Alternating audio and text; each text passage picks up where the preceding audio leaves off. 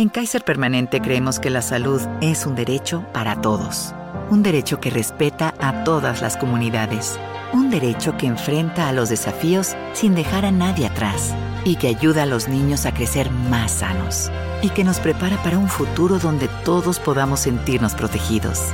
Creemos que la salud es un derecho para vivir bien. Kaiser Permanente. Viva bien. Kaiser Foundation Health Plan of the Mid-Atlantic Stay Inc. 2101 East Jefferson Street, Rockville, Maryland 20852. Not a lot of people know this, but up until the 1800s, it wasn't uncommon for wealthy travelers to blindfold themselves when crossing mountain ranges. It seems bizarre today, but the same vistas that we now use to make our desktop background snazzy used to inspire fear in our ancestors. They'd look out of their carriage at the rugged, snow-peaked stone before them, at the dark valleys untouched by human hands below them, and avert their gaze in fear. Land which lacked civilization wasn't beautiful. It was terrifying. Out there, in their untamed wilderness, there was danger. There were things beyond comprehension. Out there, in the impassable wood, there was death. A piece of cloth wrapped around one's eyes would help stave off thoughts of human fragility. The whole idea seems silly, but having heard what I've heard, I can't help but wonder whether the noblemen who were passing through the Slovakian Tatra mountain range at sundown wore something else along with their blindfold. I wonder if they wore earmuffs. My trip to Slovakia was a last-ditch effort to save the band. The Warriors of Perun was my baby, and I knew if I didn't put together some new songs, it would become a stillbirth. I had hoped that by escaping the constant rustling of Prague's subway system and the mysterious smell of dog food that lingered around my neighbourhood, I would manage to unlock some magical creative energy. Lyric ideas that could fill entire albums hung from trees in the forests of our eastern neighbour. I figured all I had to do was disconnect from the internet and go pick up the luscious inspiration fruit. I was wrong. Even though Slovakia is completely landlocked, the mountain lodge that I had ended up booking smelled pervasively of fish. The lodge also happened to be the closest thing to a village pub in the area, so every day from noon until sunrise, the walls shook with palenka-fueled singing sessions. The part of their advertisement that mentioned a tranquil rural location was also misleading. Whilst the Goral Inn was, indeed, located in the middle of nowhere, it was also located right next to a major road that led through the middle of nowhere. The Tatra mountain vista, which I came to see, was constantly surrounded by the fog of Polish truck drivers. Within the first hour of me getting settled into the Goral Inn, I had heard the drunk men downstairs howl the same song about throwing cherry branches into unmarried women's dresses thrice. This was not the writing retreat that I had in mind. I considered getting in my car and driving back towards the smell of dog food, but I reminded myself that my trip to Slovakia was a last-ditch effort to save the band. You can't give up halfway through a Hail Mary. I refilled my vape, avoided getting run over crossing the road, and hopped the fence into the forest in search of inspiration. After a couple minutes of awkwardly stomping through shrubs, I found a quaint hiking trail that I thought could inspire a chorus in me. The crackling twigs beneath my feet brought back memories of how Gustav, our drummer, would slam crackling electricity out of his set. If the birds would have been chirping faster, and maybe a bit more manically, they'd sound just like the killer licks that Theon could hammer out on a mandolin. The entire forest had conspired to remind me of my bandmates, but it refused to give me what I truly wanted. Inspiration. I was drawing a complete blank creatively. So, I pushed further. The forest trail slowly disappeared beneath my feet. The air became cool under the shade of the thickening tree line, and the happily chirping birds were replaced with the whistling of the wood. I just kept on walking, leaving a thick cloud of strawberry cheesecake vape smoke behind me. I knew that somewhere in the forest there was a muse that would help me spin gold into my notes app. All I had to do was find her. Instead, I found someone else. A pale girl, passed out on a bed of moss. She looked odd.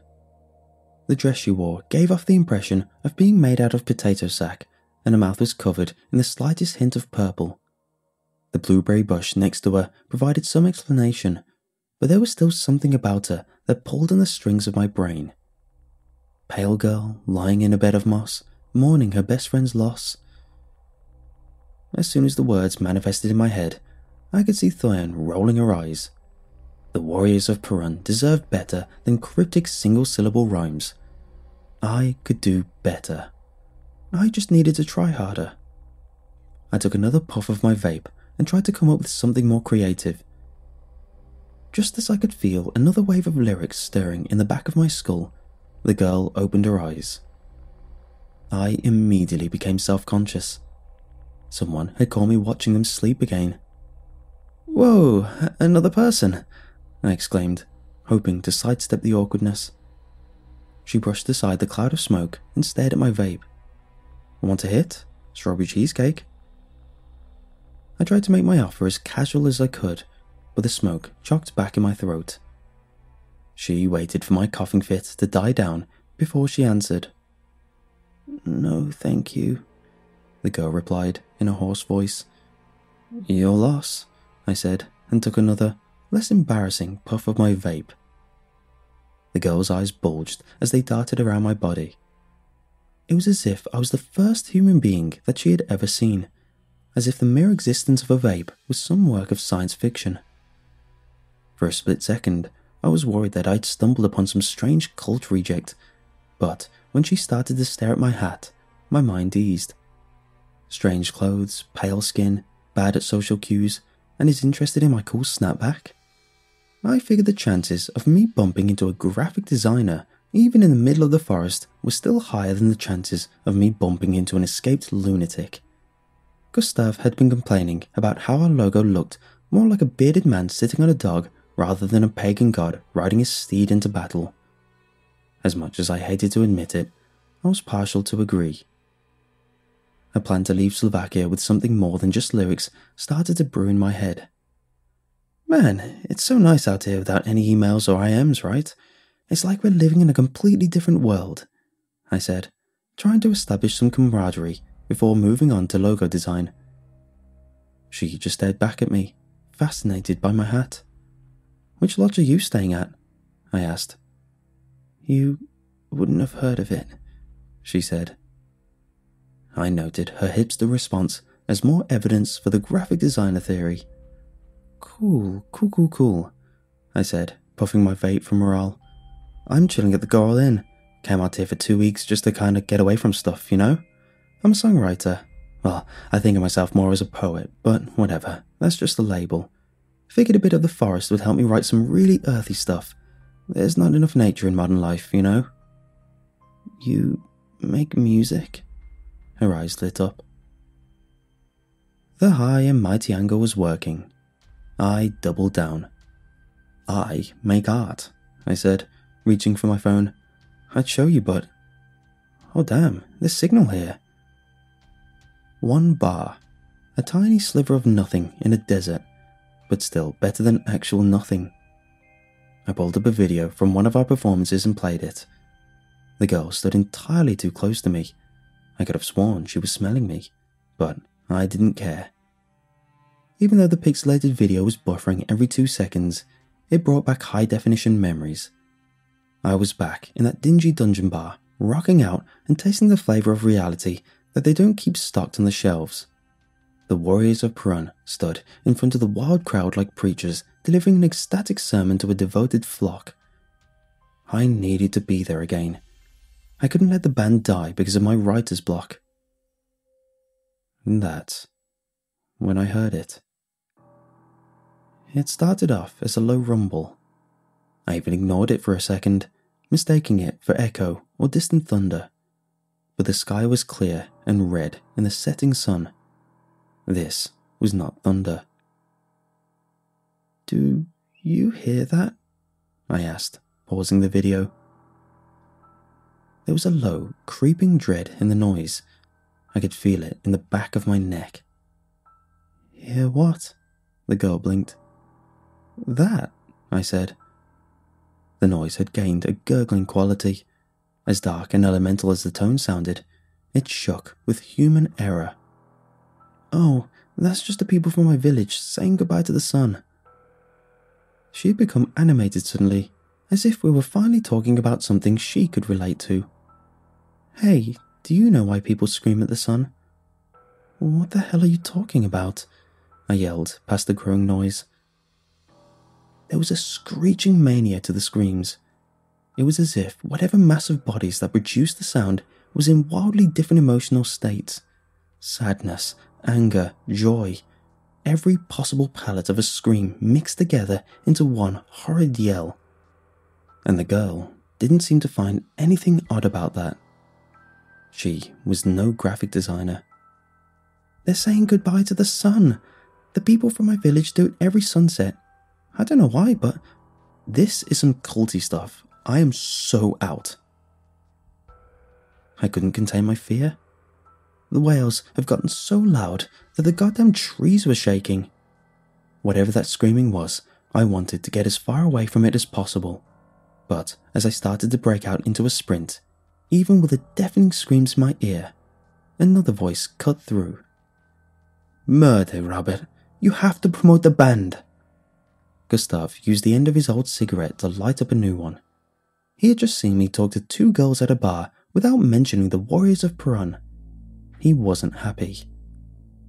Without likes and shares, we are dead. You must promote every chance that you get. I froze. The world around me was shaking with the howls of some demented ritual, but I had a duty to fill. Pleasure meeting you. If you want to hear more about my music, look up the Warriors of Perun on Spotify. Chuck us a like on Facebook too. As soon as I got the words out of my mouth, I broke into a sprint. Gustav would have been proud. I don't know when I stopped hearing the screaming. The adrenaline was coursing through my veins with such fervour that the only thing I could hear clearly in my ears was my heartbeat. As frightened as I was, however, I was still able to make my way back to the Goral Inn without a second thought. I have no sense of direction. I was just lucky. I went back to my room to meditate in hopes of breaking into some forest-inspired trance that would fill my head with poetic rhymes, but the echoes of the screams cut through any semblance of calm that my mind would allow. All I could think about were the red, raw voice chords of the people that screamed at the setting sun. As discomforting as the idea was, there was something about it that reached out to me, something that begged to be explored. I tried to deny its pull. I tried to think about anything other than the screaming, but I couldn't.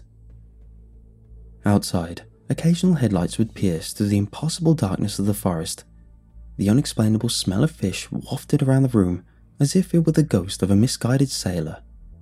Below me, the drunk men sang, Oi, Anika, do not go into the wood.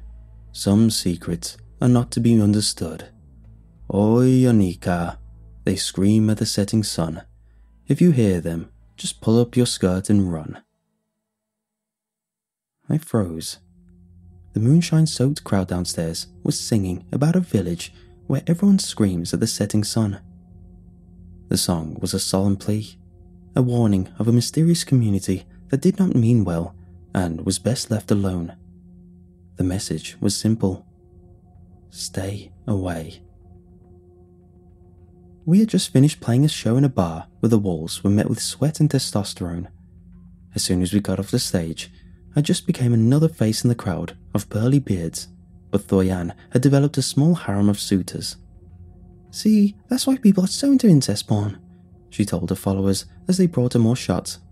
It's not that people want to sleep with their brothers and sisters, it's that it's taboo.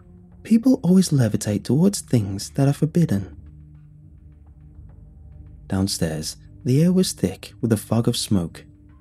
The black feather-tipped hats that the Gorals wore were cocked at a drunken angle.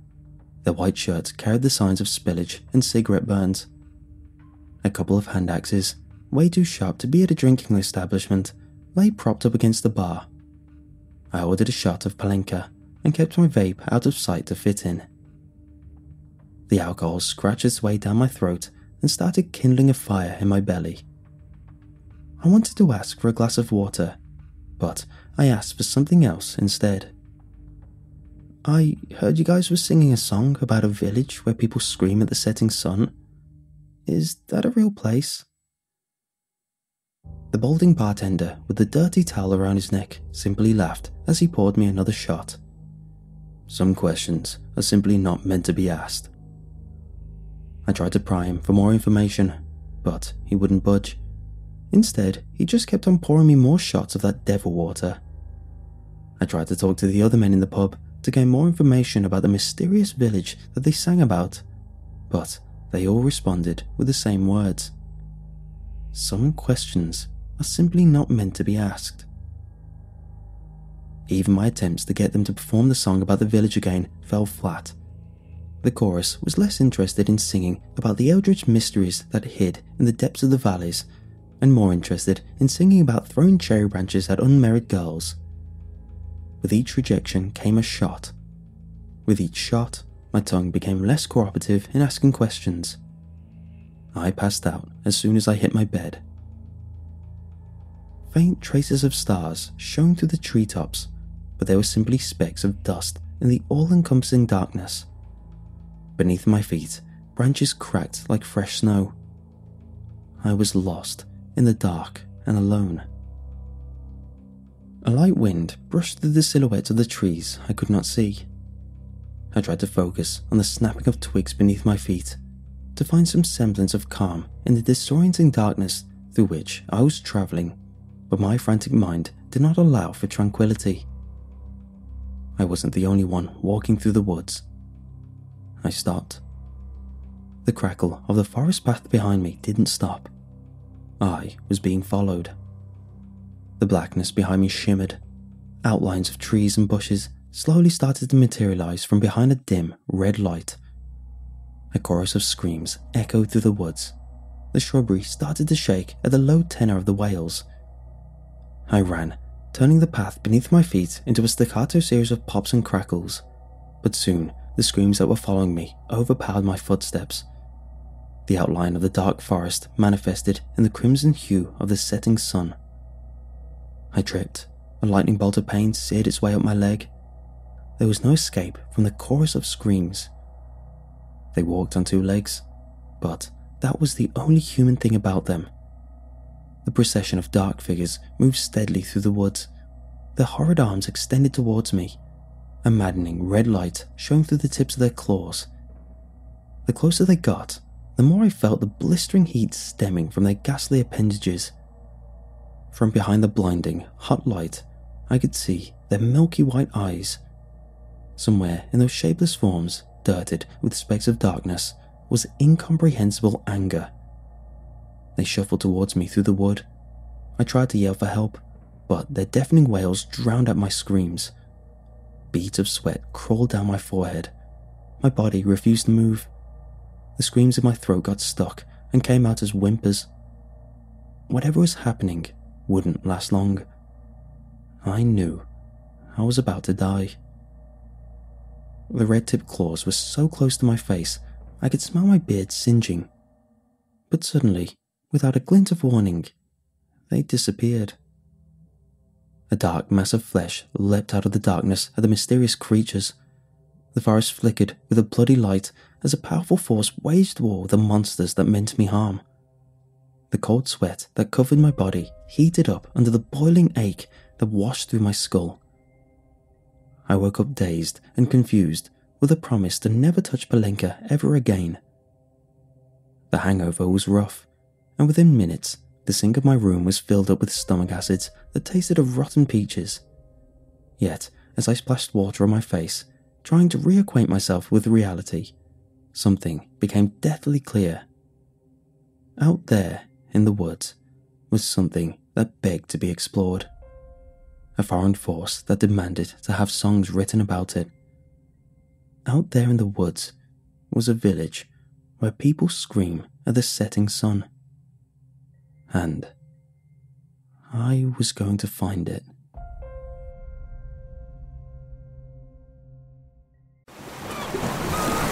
Ah, the beach. It's not just for screensavers and daydreams anymore. If you're ready for sand between your toes, the smell of the ocean, and sun on your back, now's the time to visit Ocean Isle Beach. The beach, accommodation, shopping, and restaurants are all open for business with your safety in mind. Visit OceanIsleStyle.com to book your Ocean Isle Beach getaway today. That's OceanIsleStyle.com.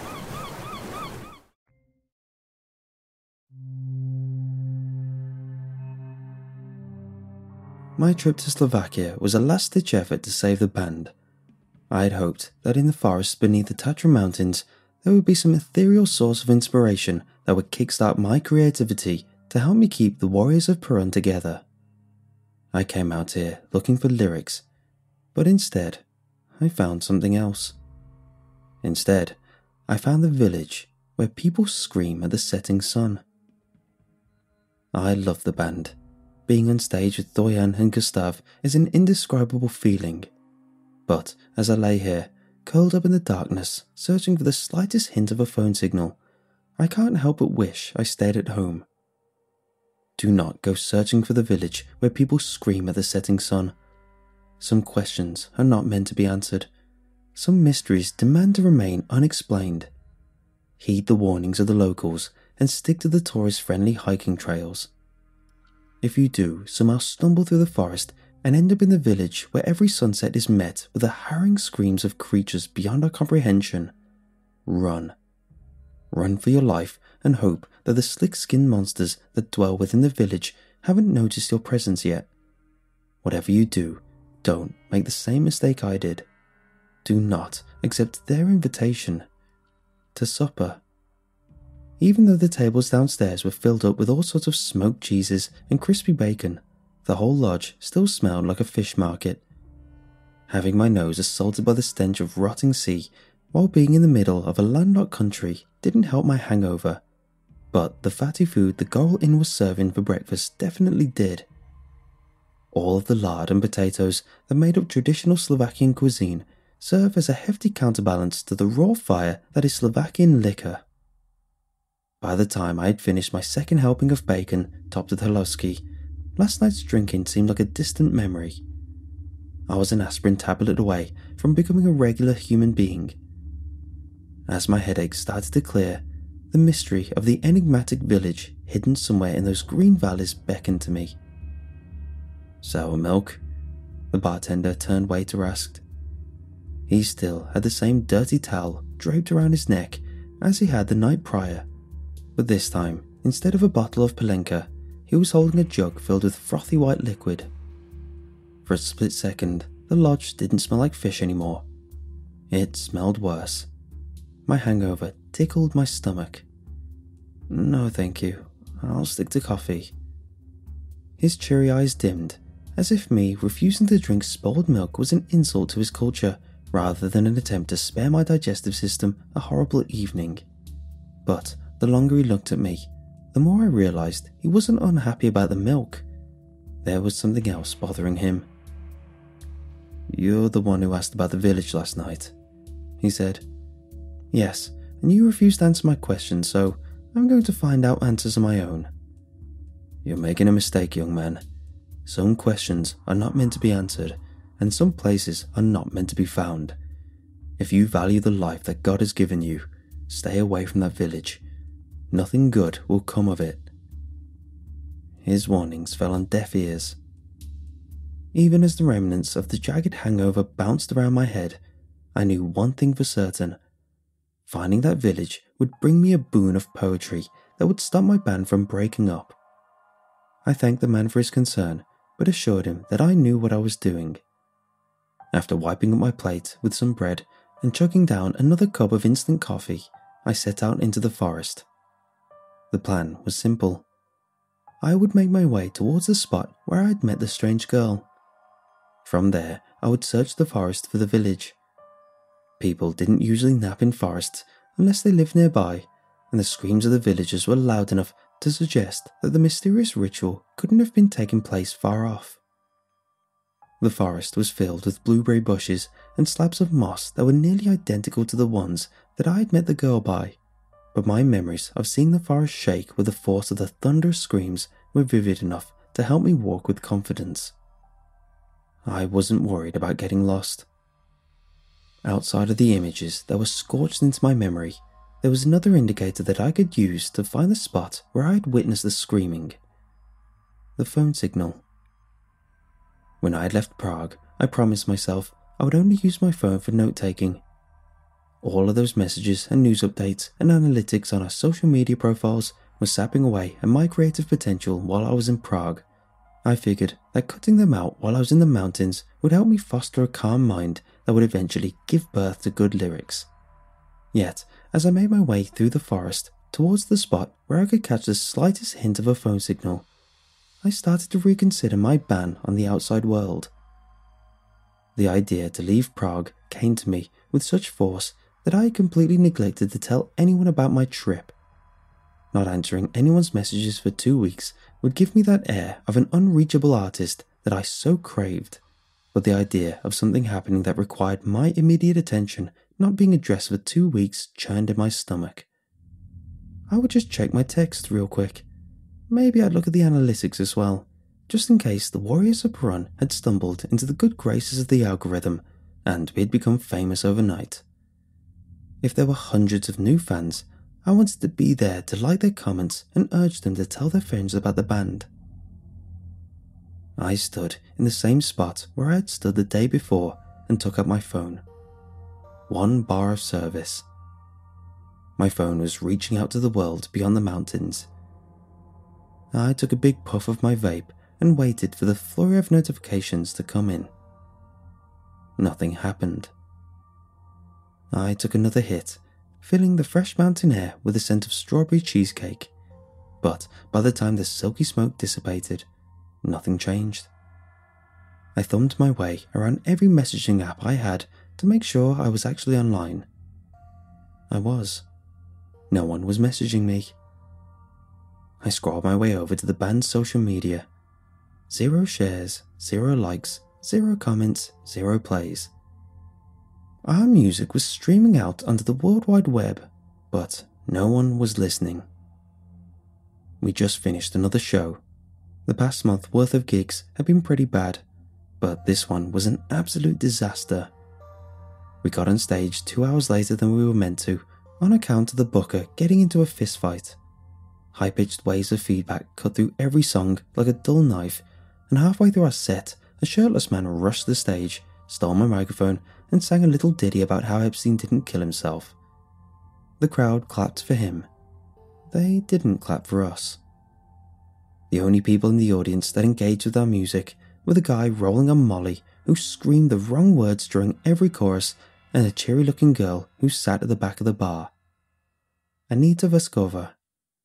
I knew her from the occasional 4 a.m. music jams that I'd inevitably end up at whenever I was drinking. She was listening to the band, in which I was the lead singer, but I don't think she noticed me. She kept her eyes closed. Anita was too busy beating out the heartbeat of the monstrous tune that Gustav was slamming out on his drum kit. My head echoed with advice from meditation apps. I forced myself back into the present moment. I was standing in the middle of the forest, preparing myself for a journey into a mysterious village. I was doing something adventurous and daring for my art. There was no time for intrusive thoughts. I took another puff of my vape, hoping for the sweetness to wash out the memories of that awful night. It didn't. My mouth filled with a dirty taste of burning cotton. The vape had run out of juice, and in my eagerness to go find the people who scream at the setting sun, I forgot to refill it. It might have been my realization that I might have to make do without my nicotine dispenser, but suddenly the forest felt much more oppressive. The happy birds that chirped the afternoon away the day prior were replaced with the shrieks of agitated crows that flew above me through the treetop. Thick clouds blotted out the sun. It was going to rain, and I couldn't ease my mind with nicotine. Yet, every creative journey requires the crossing of uncomfortable valleys. I knew that somewhere out there I could find inspiration. After updating my status to tell people I was out in the woods being a poet, I put away my phone to set out deeper into the forest. I was starting to get cold in my t-shirt, but a warm, optimistic fire was burning in my belly. Going on a journey through the sickly green, really hungover, need my nicotine. Then, after 30 minutes of walking, I ended up back at the same blueberry bush. Or at least, I thought I did. That small sliver of phone signal that I had found there before was gone. I figured that maybe it was a different brush, so I just kept on walking. But 15 minutes later, I was right back where I started. My poor sense of direction had finally caught up with me. I was lost in the woods. And out there, in the distant valleys, thunder had started to rumble. The Molly man had brought Thorne's affection with a baggie from his wallet. The two of them were caught in a drug-fueled lover's embrace a couple of steps from the bathroom. I was sitting at the bar, nursing a flat beer, trying to pretend I wasn't the guy who had nervously walked off stage an hour ago. The faces of everyone at the bar were downright hostile, and I kept on worrying someone was going to break a glass over my head. But I couldn't leave. As soon as we finished playing, Anita immediately snared Gustav into a conversation. The two just kept on going at it, excitedly talking about something that was muffled out by the drunkenness of the bar. Gustav barely helped with packing up the gear, and by the time Thoyan met a new friend, I was alone for the job. The whole way through, Gustav and Anita chatted away at the bar. I sat there, watching them, trying not to be obvious. There was some hope in me that maybe the two were just trying to sleep together, but it faded with every minute of their animated conversation. This wasn't the talk of two people trying to bang. This was the passionate exchange of two artists deciding to have a baby. It started to rain. At first, the raindrops were negligible. They even felt good on my sticky, hungover skin. But by the time I reached the same blueberry bush for the third time, the water came down in heavy, cold chunks. The valley echoed with thunder. I could hear the crackling of lightning in the distance. Memories of VCRs from the 90s teaching me about thunderstorm safety reeled through my head. I wasn't meant to stand under a tree. Easier said than done in a forest. Out of habit, I took a deep hit of my vape. My mouth and throat got punched by another wave of burnt cotton. I had no water to wash out the taste. I was lost in the forest during a thunderstorm, out of supplies and massively hungover. Despair started to climb up the back of my throat, but I did my best to recall every single motivational post I had ever seen on Reddit. This was all part of the process. I was the master of my own destiny. This situation could be controlled. It was raining, and I had a bad taste in my mouth. I stuck out my tongue and let the fresh water cleanse me of my mistakes. Thunder in the sky, and I'm drinking rain. Lost in the woods like a... damn. Hail. Shards of ice came down like an artillery barrage. I tried to hide under a tree, but a crackling thunderclap scared me off. She took out a pair of headphones. She was playing Gustav her music. My bare arms sustained most of the pelts, but I could feel the hail growing harder, growing bigger. His eyes were closed. He was tapping the table. More thunder, more hail, more rain, more pain. They were going to run away together. Gustav and Anita were going to start their own band. I got down onto the forest dirt and curled myself into a ball. This was the end of the Warriors of Perun. I screamed. It came out to me like a wave of projectile vomit. My voice cords burned raw, my nails dug into my hands. Something that had been festering in me for a long time was clawing its way out. The moment stretched into eternity. Me, a searing, screaming pain travelling through my body in the darkness of my shut eyes. I don't know how long I howled in the forest, but by the time my voice had given up, I was back on my feet. The rain was gone. Birds were chirping off in the distance. I opened my eyes. Hello? I fell down into the slush of mud and sticks. In front of me stood a little boy dressed in steamboat suspenders.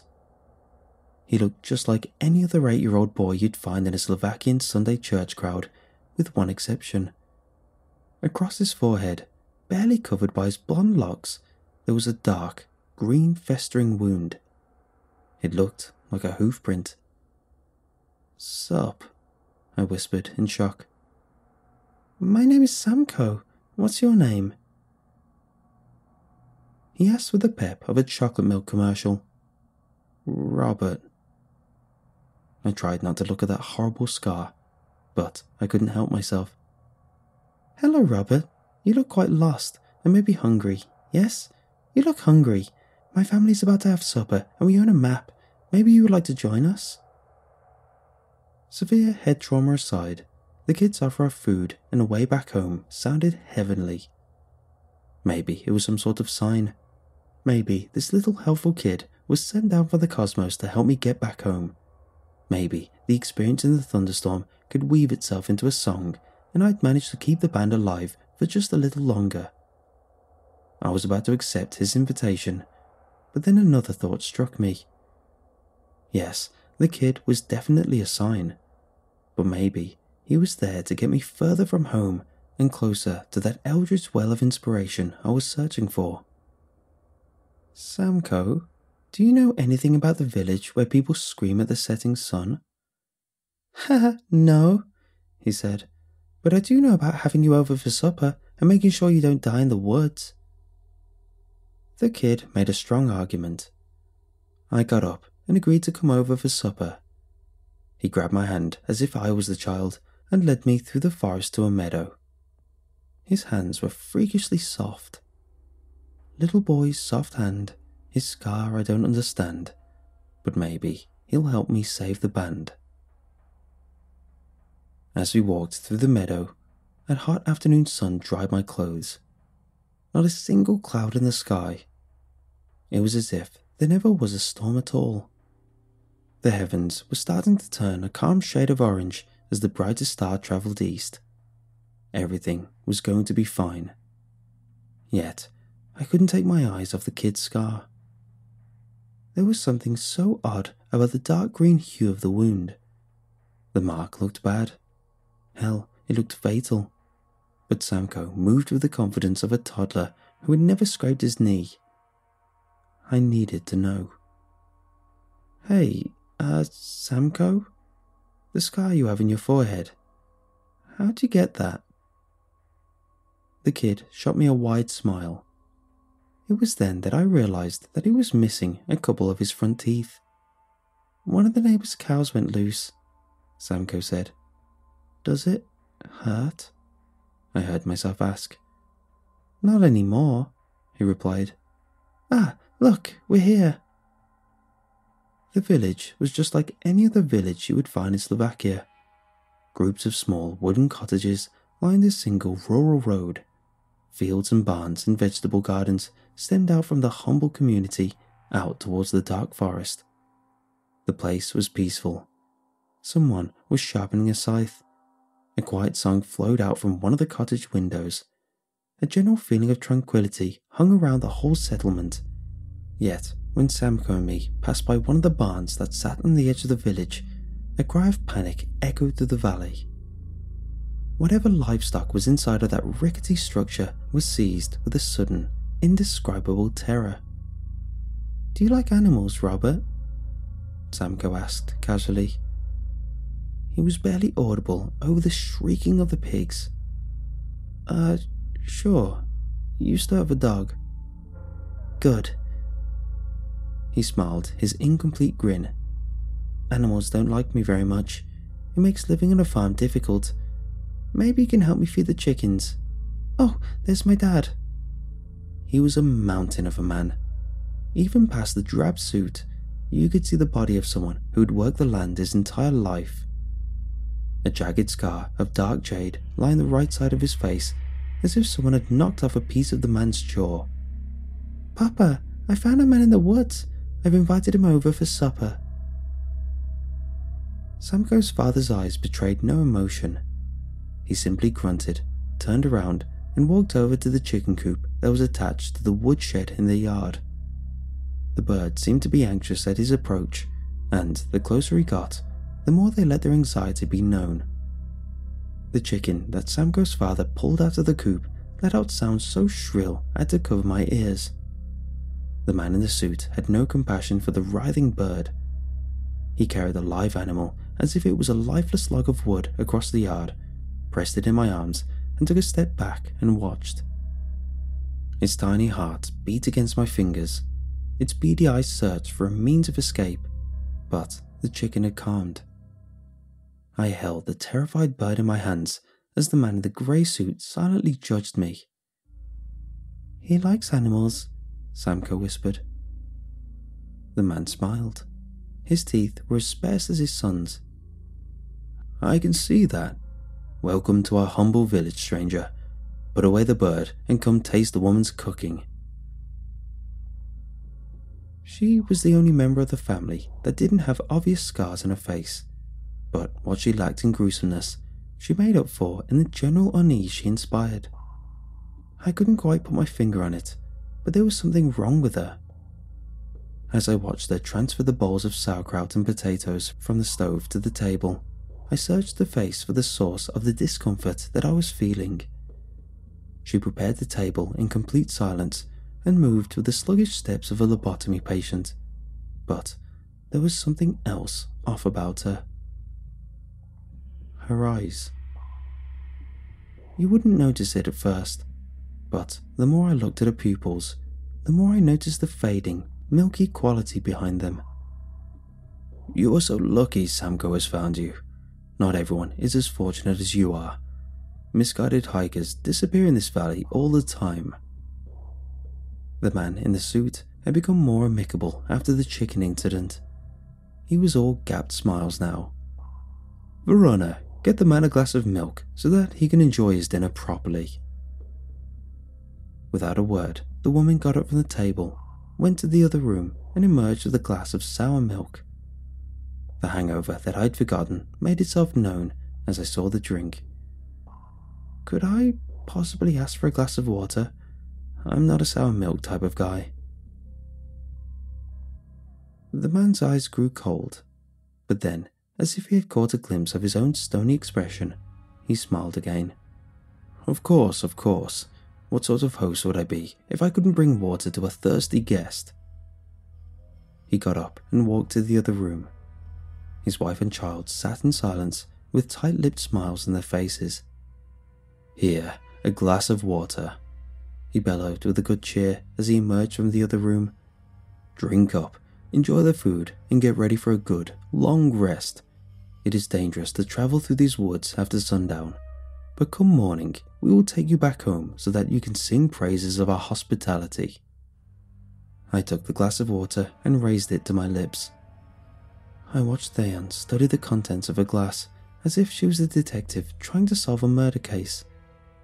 The owner of the bar had given us complimentary Cuba Libres to ease the sting of the cancelled show. The audience was non-existent, and our drummer had bailed last minute because he was busy. I sipped on my charity, but Thoyan kept on studying hers.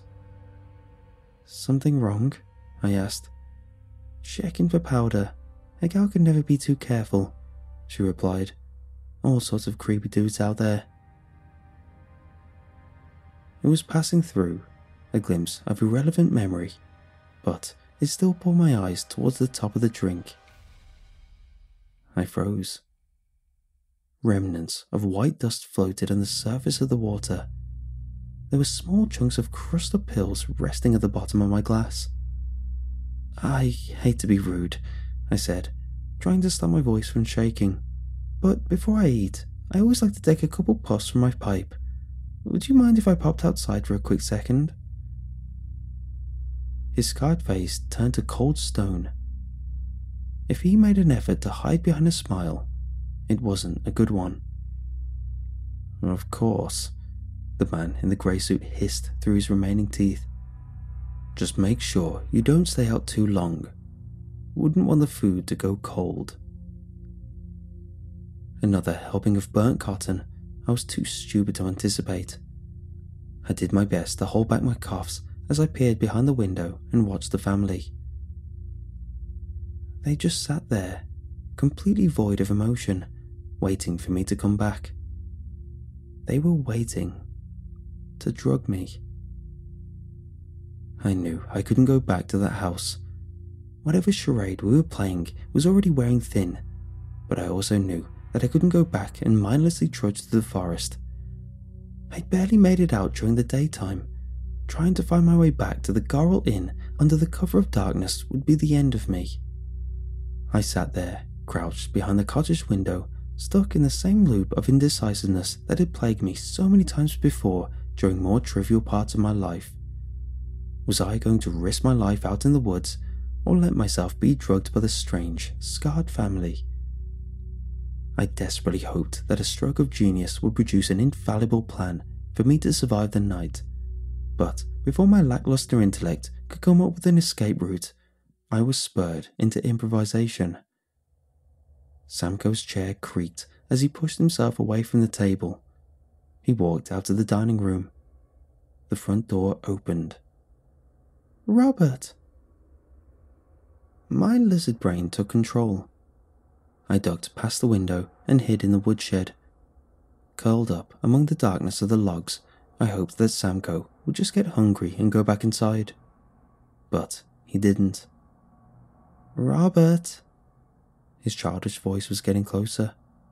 A flurry of chuckling anxiety exploded out of the chicken coop as his footsteps squished through the mud. Luckily, the birds quieted down. Samko had walked past the woodshed and out towards the forest. "Robert!" His voice stung with the sadness of a child who had just been abandoned by his only playmate. I watched Samko through a gap in the woodshed, and for a split second I wondered whether I was overreacting. The kid didn't look dangerous. He looked lonely. As he stood alone beneath the slowly reddening sky, an ember of empathy started up in the back of my throat. It was quickly snuffed out. "Robert!" He yelled my name again, but this time his voice was draped in a tenor that sounded nothing like a child. The sound that came from his mouth echoed with a dangerous, inhuman energy. "Robert!" There was a growing frustration behind his calls. "Robert!" Samko stomped his little feet and let out a cry so dark, so savage, so deafening that it seemed as if the whole universe had shifted on its axis. Sawdust rained down on me from the ceiling of the woodshed as I watched the little boy's true form reveal itself. Bits of flesh peeled themselves from the back of his head like wet wallpaper. His pale skin hung out from behind his steamboat suspenders like straw on a poorly made scarecrow. Beneath his human shell, Samko was covered in slick, jet-black scales. The chickens became anxious again. The muddy backyard sounded off with another set of footsteps, heavier footsteps. The man in the grey suit lumbered his way next to his son and looked out toward the forest. "Robert! Robert!"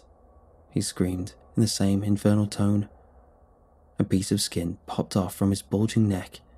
The dark scales that rested under his flesh throbbed with a primal rage. "Robert!" The man in the suit howled out into the woods again. No Robert emerged. Samko's father let out a low, angry hiss and then pelted his son across the back of his head. As soon as his mammoth hand delivered the blow, its skin rumbled up and slid off like a moist glove. Beneath the skin of his human hands, Samko's father had been hiding dark claws. At the edge of each of his razor-sharp fingers, there was a bright light that shined with the colour of the setting sun. Samko's father wrapped his eldritch appendage around his son's shoulder and led him out toward the edge of the wood. Soon, other villagers emerged and joined the misshapen father and son in the clearing. Soon, I realized that I was in the village where people scream at the setting sun. The roaring screams that I had heard the day prior were nothing compared to the earth-shaking force of seeing the ritual up close. The universe shook at its core. It threatened to crack beneath the sheer volume of the deafening yells that the villagers let loose at the reddening sky. When it was all over, when the world outside was plunged into darkness and those ghastly howls had finally ceased, I was happy to be alive. I thought it was all over. I thought that all I had to do was hide out in the woodshed until daybreak and then run as fast and as far as I could with a promise never to return to this horrid place again. Then, the lights appeared. Bobbing bulbs of crimson danced in the darkness like burning fireflies. They were moving back towards the village, towards my woodshed. They moved with a single rallying cry. "Robert!" They were looking for me. This whole trip had been a horrible mistake. I hoped to come to Slovakia to find a source of inspiration to keep the warriors of Perun afloat. But I don't think I'll be writing any songs about this trip. I don't think I'll be writing any songs ever again. I don't think I'll make it through the night. The chickens are growing more agitated by the minute. The horrible creatures that are calling my name are getting closer. Those red, glowing orbs that float through the darkness like sluggish fireworks keep on getting brighter. It's just a matter of time until they find me. If I somehow manage to find a sliver of signal, a tiny bit of internet for me to get out my last words before the creatures who scream at the setting sun tear me apart with their bright-tipped claws, please pass on my final words. Tell Gustav that my dying wish was for him not to start a band with Anita Vaskova.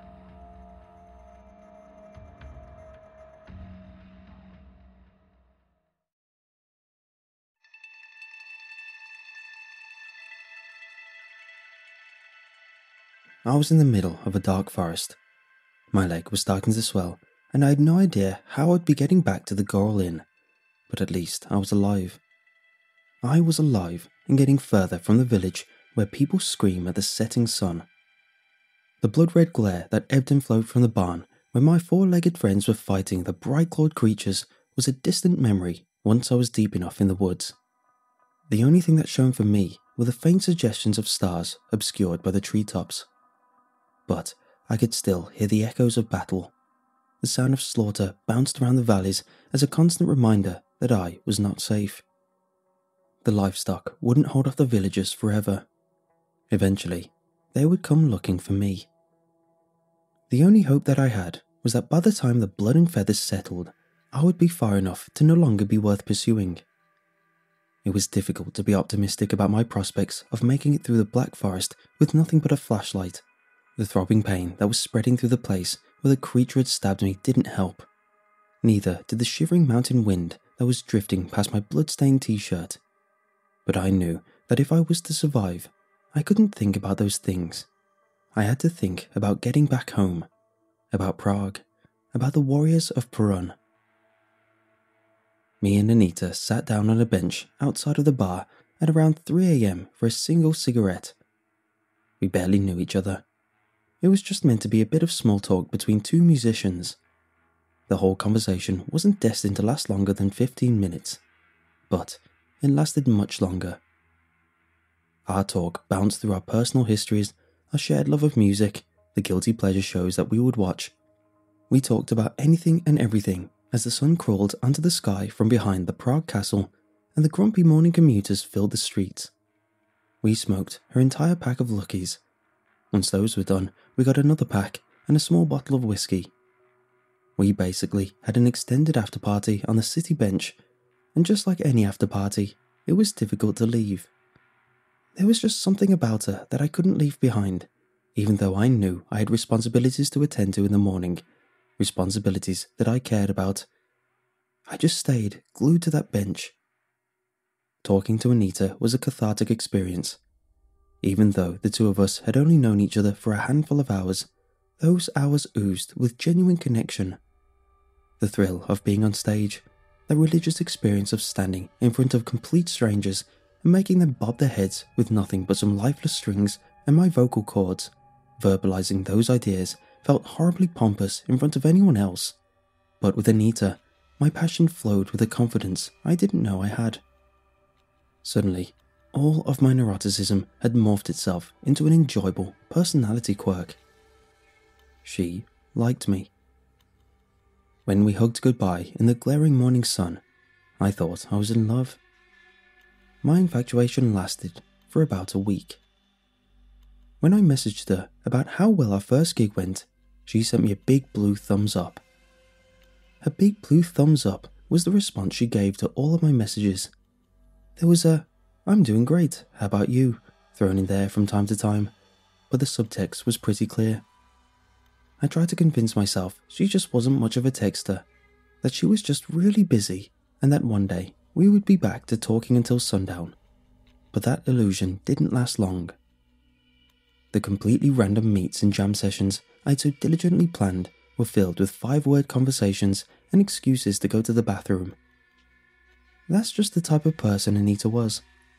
A social butterfly that would fly through Prague's indie scene, make heavy, intimate connections with lonely musicians, and then let go of the dead weight when it stopped being useful.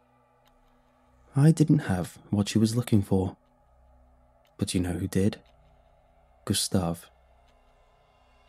Months later, as I sat at the bar nursing a flat beer, watching the two of them passionately talk about music projects, I knew Gustav had what she was looking for. The two of them would run away and start their own band. The Warriors of Perun would. I forced myself back into the present moment. Even though my fear for the band splitting up had managed to distract me from the fact that I was being hunted by sharp-clawed monstrosities that screamed at the setting sun, the thoughts of Gustav and Anita running away together caused me enough discomfort to want to remind myself that there were more pressing shards of stress for my mind to lean on. As I walked and worried, the sounds of slaughter echoing through the woods died down. For a split second, I thought I could hear the creatures calling my name again, but I pushed that thought out of my head. I couldn't see the outcome of the battle, but I had to hope for the best. I had to hope the animals of the barn had won the battle for my freedom and that the villagers were no longer a threat. Even though I believed that the only danger I was in was the danger of dying stranded in the woods, I turned off my flashlight. I had been walking through the darkness for long enough to get used to the topography of the forest floor. My feet made their way through the night, and even though my shin felt painfully bloated and my body was cold and hungry, an unusual confidence started to brew in my belly. My trip to Slovakia had been a last-ditch effort to save the band. I journeyed out into the woods to find something that would inspire me to write more songs so that the Warriors of Perun would have some fresh material to perform. And the trip had been a success. I didn't have the songs written yet, but I had more than enough material. The strange girl lying in a bed of moss, the horrible storm I was caught in, the battle between the livestock and the villagers, the village where the people scream at the setting sun. Those stories, those moments, those mysterious slices of life from a cryptic, mystifying land that few had seen would be my muse. I would put together an album filled with terrifying mystery. The Warriors of Perun would be back on stage in no time. The twigs beneath my feet crackled with a devoted rhythm. The forest was giving me my marching orders. I would make it back to the Gorrel Inn if I just kept my pace, if I just didn't give up. Even though it was still dark, birds started to chirp in the treetops. They sang songs of a happier tomorrow. The sky was still black, but the stars started to fade. Soon it would be morning. Soon I would be back inside of the lodge that smelled of fish.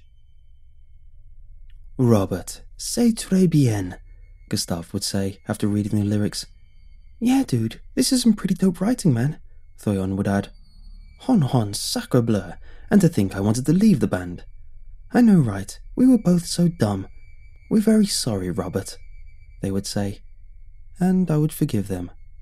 I would forgive them because we all make mistakes. But mistakes are temporary. The Warriors of Perun are forever. I passed by a familiar-looking berry bush. My heart skipped a beat. Something rumbled off in the distance. something that sounded like a truck carrying Polish frozen goods. The crackling of the sticks started to pick up its tempo. The birds were singing praises of my return. I was in the final stretch of my journey. Even though each step I took with my right foot sent pins and needles up my leg, even though I was beyond exhausted and cold, I found myself running. Out of the darkness, I saw the outline of the secondary bush. I was close. I was so goddamn close. Somewhere in one of the nondescript dungeon bars in Prague, beneath the crumbling ceilings and offbeat paintings of aristocrats holding dogs, a crowd would gather. The place would be packed. They would barely see each other beneath the dim glow of the makeshift light fixtures, but the faces of the people standing next to them wouldn't matter. Anonymity was a part of the appeal. As strangers, they could all let go of their earthly worries and focus on what was truly important. They could focus on the people that were standing on the stage. Thoyan would be fiddling with a mandolin, letting loose potent earworms that would stick with the audience for months. She would make it look easy, as if anyone could just pick up her instrument and casually create eternal melodies. But the audience would be smart enough to know that it wasn't that easy. The audience would know she was just that good. Gustav would be sitting on his drum set, puffing on a cigarette without a care in the world. Chances are smoking indoors would not be allowed in that particular bar, and chances are that someone from the staff would be thinking about asking him to stop. But if they would ever try to confront him about his smoking, Gustav would balance the cigarette in his mouth and let out a beat so savage that the staff would reconsider adhering to the rules. To impede an artist of his tenor would be a bigger crime. And then I would get on stage. The crowd would fall into a hushed, electric silence as I would walk over to the microphone. "Ladies, gentlemen, everything in between and beyond," I would yell, putting on the skin of someone who didn't worry about things. "The warriors of Perun are back." A deafening internal scream of joy manifested itself as an audible, happy yelp. I recognized that berry bush. I recognized that slab of moss. This was where I met the strange girl who initiated my journey to find the village. Another rumble in the distance. Another Polish truck. Civilization was near. I let out another yelp, louder this time. I was just a couple of minutes away from the Gorl Inn. Soon I would be eating, drinking. Hell, I'd even snag a cigarette and a shot of Palenka to celebrate the occasion. For a split second, I was happier than I'd ever been. Then, as I moved past the invisible pocket of signal that connected me to the outside world, my phone dinged. Without thinking, I checked my messages. A freezing, tragic shudder travelled down my spine. I sat down on the bed of moss to cushion the emotional blow, but it didn't help. I read the message a dozen times, hoping that somehow what was written in it would change. It didn't. Thoyan to Warriors of Perun group chat. "Hey Robert, wish we could talk about this in person, but I guess it's better to just rip the band-aid off. Me and Gustav have been talking, and we both think it's for the best the Warriors rest in peace. Gustav is starting a new creative project with Anita, and I want to take a stab at going solo for a couple of months. I think we should all do our own thing for a bit. Hope you're having a nice time in the woods." Gustav's addition to the conversation was what truly broke my heart. He didn't say a word. He just left a big, blue thumbs up. I leaned back on the bed of moss and let the sorrow wash over me. The Warriors of Perun, my baby, the creative project that I have hitched every moment of my life to for the past 2 years, was dead, murdered without me even being able to properly say goodbye. I wanted to punch them both in the eye. I wanted to beg them both to give the band another chance. I wanted to scream and weep and break stuff. But instead, I spread out like a corpse on the bed of moss and watched the stars shimmer through the treetop. I lay there trying to adjust to a new reality where the promise of being on stage with my bandmates was a lie. And somehow, I did. If you would have told me a week ago that my band would break up with me through text message, and that it would only take me a couple of minutes to go from being a catatonic mess to accepting the loss, I would have laughed in your face, or probably cried in your face, granted that you were describing the greatest tragedy my mind could imagine. But the woods taught me that sometimes pain is a part of the process, that sometimes we must shed parts of ourselves to move on. The woods have told me that there are much worse things out there than losing your band. Don't get me wrong, I was still sad, but being bandless was not the cataclysmic emotion that I had anticipated. It was just like a good TV show going off of air, or a 6-month breakup. I was going to be alright. I was going to do my own thing, like Thoyan had suggested. I listened to the rumbling of the passing Polish trucks in the distance as my mind searched for a path towards solo stardom. I had the inspiration. Now all I needed was a name. It wouldn't come right away, but eventually I would settle on something that would really capture my soul. A name that would get Spotify plays any day of the week. I let my mind sizzle with the possibilities. That's when I realized that it wasn't Polish trucks that were rumbling in the distance. Robert. The sound was faint, deniable even, but the louder it got, the more certain I became. Robert. Damn. Robert. The trees lit up in the blood-red glow I had learned to fear. The bobbing lights moved towards me like a speeding train. The chorus of screams was sprinting towards me, their claws held out in front of them like careless children with scissors. I jumped up from the bed of moss and ran. My feet tore through the mud, each bounce of my step sending a flurry of pain up my right leg. Shrubs whizzed past me as I dashed in the general direction of the Goral Inn. Every fibre of my being was focused on me getting away. I was a man with a dream that could only be realised if every muscle on my body would do whatever it could to get me away.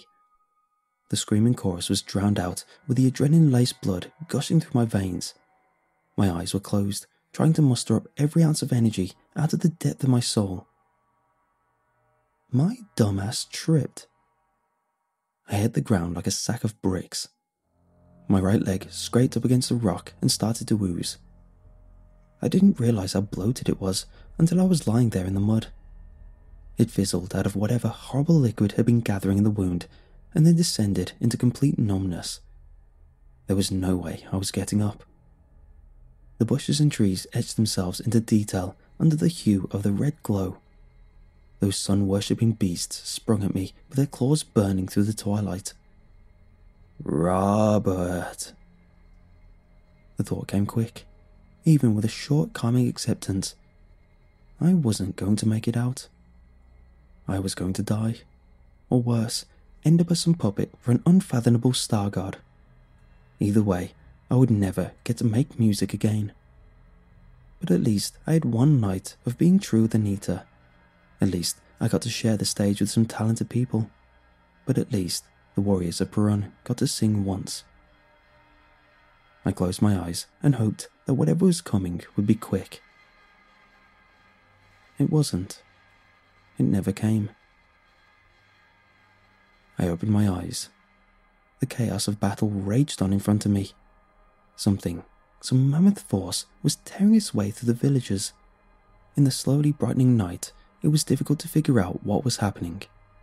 All I could see was that the creature that leaped out at my clawed pursuers was a massive chunk of muscle, and it had horns. I did my best to crawl away from the melee, but I couldn't spare myself the sound of it. Gurgles and snaps and cracks filled the air as the creature behind me stomped its hooves on the villagers it had knocked down and gored the ones that were standing. Then another sound cut through the fight. Moo! I looked behind me. It was just a simple glimpse, a momentary acknowledgement of my existence before she tore her horns out of the neck of one of the slick-skinned monsters. But I could recognize those lava lamp eyes anywhere. Olga? I yelled, as if I had known the cow my whole life. She continued her slaughter. There were 6 of the monsters that had tracked me down in the forest, but you wouldn't know that by the time Olga was done with them. She made what I did to Samko look like a friendly tap on the head. I stayed and watched as she murdered in the rising sun. partially because my body was exhausted and I couldn't pull myself any further through the pinecone-covered mud, and partially because I couldn't look away. The beast was covered in sharp, scratched wounds, both old and new, but she moved with the grace of a bovine ballet dancer. Each crushing stomp was perfectly timed. No slash remained unanswered by her horns. She continued her killing dance until well after the creatures had stopped showing any signs of resistance or life. When she was finally done, when the only sound that could be heard were her pained breathing, she lumbered over to me. "Thank you for saving my life," I whispered, hoping that her hooves would steer clear of my skull. She assured me with a gentle lick and then grabbed me by the scruff of my t-shirt. Olga helped me get back to the Goral Inn. Every Tuesday, I go over to the Messiaric University Clinic to get my leg drained. I'm in there often enough to know all the receptionists by name. The doctors say that it's some sort of nasty infection that just won't go away, but I have my doubts. At first, I feared that the swelling would spread, that I would wake up one morning with claws tearing their way through my fingers, or with a sudden need to scream at the sun. But nothing like that has happened. Getting those horrible syringes under my skin every Tuesday has become a minor inconvenience. It's just another price I had to pay in order to find my muses. After I came back from Slovakia, I went back to making music. I'm still making music, in fact. This time around, though, I tried to communicate with the muses without asking questions that are not meant to be asked. One experience with a forbidden community that almost stole my soul is quite enough for me. You've probably never heard of my new band, but you've probably never heard of the Warriors of Perun before listening to my story. So, I guess things are just about even. We play our shows and we get along, but sometimes, when the 3 a.m. jams get a bit drunker than they should, I still miss the Warriors. And as for what happened to the cow, honestly, I have no idea. She was with me all the way until we got to the Goral Inn, but as soon as she saw that I was safe, she gave me one last lick and went off on her own path. The last that I saw of Olga, she was walking down the breakdown lane towards the town of Dolny Kravny, confusing Polish truck drivers. I've been to the village where they worship the sun. They almost had me. I couldn't run. But baby Olga, it's gotta be fate. After tonight, I'll never eat steak.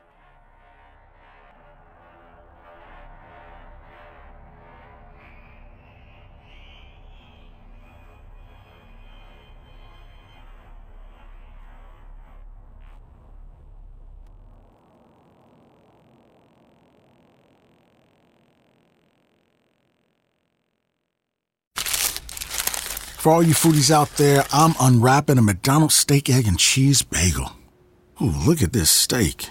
And the juice running down the side. Got a little bit on the wrapper here. And then the fluffy egg and real cheese folded over the side looking just so good. Grilled onions and a butter bagel too. Thumbs up for McDonald's steak, egg, and cheese bagel for breakfast. Love it. Ba-ba-ba-ba. I participate in McDonald's. With the new iPhone SE for less than $100 at Metro, you rule. It's the most affordable iPhone on the #1 brand in prepaid. So whether you're studying online or FaceTiming.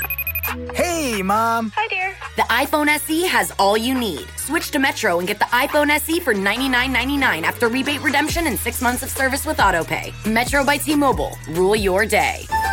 Limit 1 per account/household. Requires port and ID validation. Not valid for numbers currently on the T-Mobile network or active on Metro in past 90 days. Restrictions apply. See store for details.